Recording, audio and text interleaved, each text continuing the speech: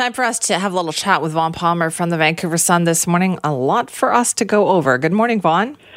Good morning, Simi. I don't know about you. I went to bed last night worrying about farmers and cows and sandbagging out in Abbotsford. Really gripping evening last night with the news out of that place.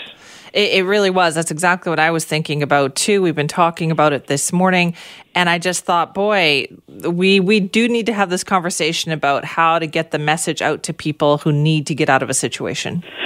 Yes, we do. I mean, full credit to the mayor of Abbotsford. That was a very gripping media conference announcement last evening, and, quite moving. He said, I understand not wanting to leave your animals behind, but some of you people may have to, because if that pumping station goes down, the water's going to be there very, very quickly. So it was quite gripping and moving. And on the other side, Simi, I just think total disgust at our provincial government. NW is using the clip on your news right now, which came out of the briefing yesterday with Emergency Services Minister Mike Farnworth.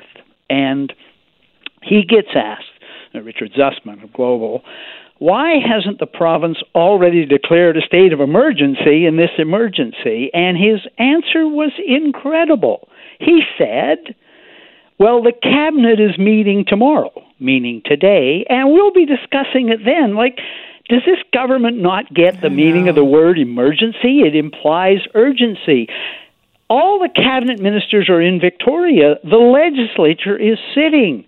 Even if they couldn't make it to the cabinet room for an emergency meeting yesterday, they could link them all up on the government's state-of-the-art communication system, which it doesn't use, and declare a state of emergency yesterday, because that does get things moving, and it also means that the provincial government is stepping in and dealing with it and not saying, oh, well, it's up to the local municipalities to decide what the situation is and deal with it. The local municipalities are overwhelmed. They don't have the resources of the provincial government. Vaughn, this is such a good conversation to have. I feel like this is a good warning for any government out there, local government, provincial government, you name it, because they like to talk about climate change. They like to talk about these big, lofty programs for climate change, but this is the reality. This is the kind of stuff they need to deal with.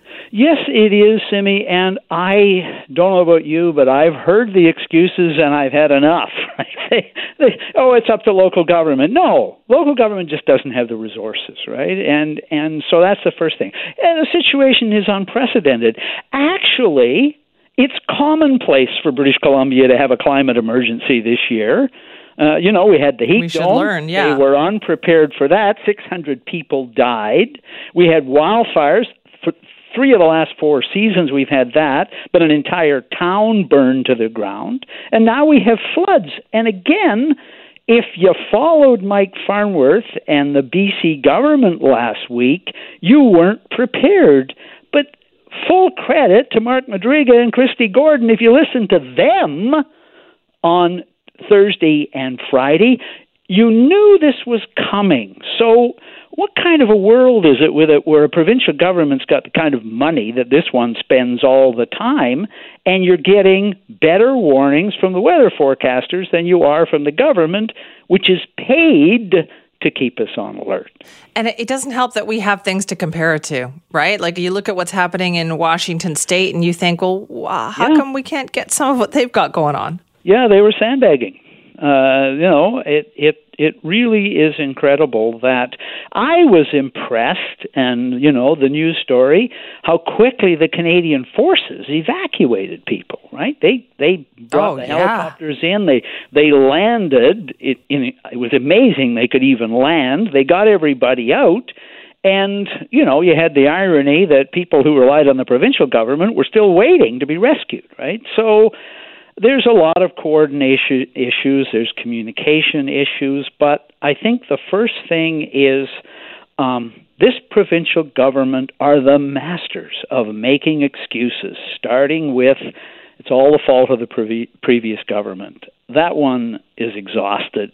It's unprecedented. No, actually, it isn't. You've been telling us we are preparing for climate change for years. That's one of your big issues. And emergency preparedness. Hey, Simi, did you know we have a parliamentary secretary for emergency preparedness? No, we don't. Do we? Yes, we do. I'm not going to ask the listener to guess the name. Who is this person? Jennifer Rice, who's one of the MLAs. And to give you an idea of how not on the ball this government is, on the 27th of October, the New Democrats appointed Rice to deal with the situation in Lytton, where the town burned to the ground at the end of June. So that is how slow this government is to respond to a crisis and an emergency. How nice to know that the cabinet is meeting today to deal with the emergency. The thing that gets it really is incredible. It is. The thing that gets me about that, Vaughn, is given all the criticism that was leveled at the government after the heat dome situation, you would think, and again, here we're talking politics here, but you would think that people in charge, even the premier would say at that point, we can't let this happen again.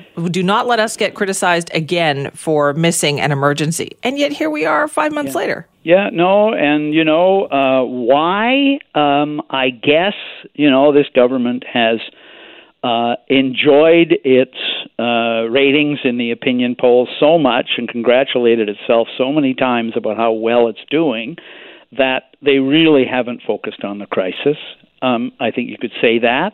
It's an NDP government with a very activist agenda, and they are determined to implement it, which means also that they're not very nimble at responding to crises that come along. But as I say, having had so many of them this year, it really is amazing that, again, with the flooding situation, later today we may get around to declaring a state of emergency. How reassuring that will be for the people in Abbotsford, Princeton, Merritt, and the local mayors who've actually been out there doing their job. I know we're waiting to hear from the mayor of Abbotsford this morning on how the sandbagging went overnight. I was thinking one of the images that I'll have from this is the mayor, was it Merritt, where the mayor was out? No, it was Princeton, I think. The mayor of Princeton was out, yeah. Yeah. Meanwhile, the provincial government is sort of thinking over it. Gee, should we have a cabinet meeting to talk about this emergency that we're having out there?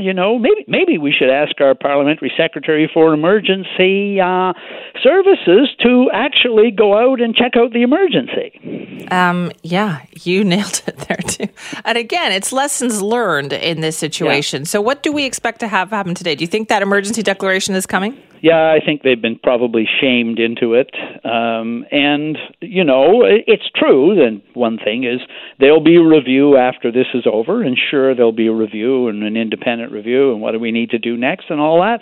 That's fine, but we've had a number of those already over the last few years, so I would expect some of the recommendations are sitting right there waiting to be implemented. The legislature committee on next year's budget brought in its report on Monday, and that committee is dominated by New Democrats. And that committee told the provincial government, you've got to do more on emergency services and emergency preparedness. So their own members are telling them you're not doing enough. They know there's a problem there. The question is, can they act quickly enough to reassure the public? And look, we've heard the excuses, folks. They aren't working. All right, Vaughn, thank you very much for that. Bye-bye.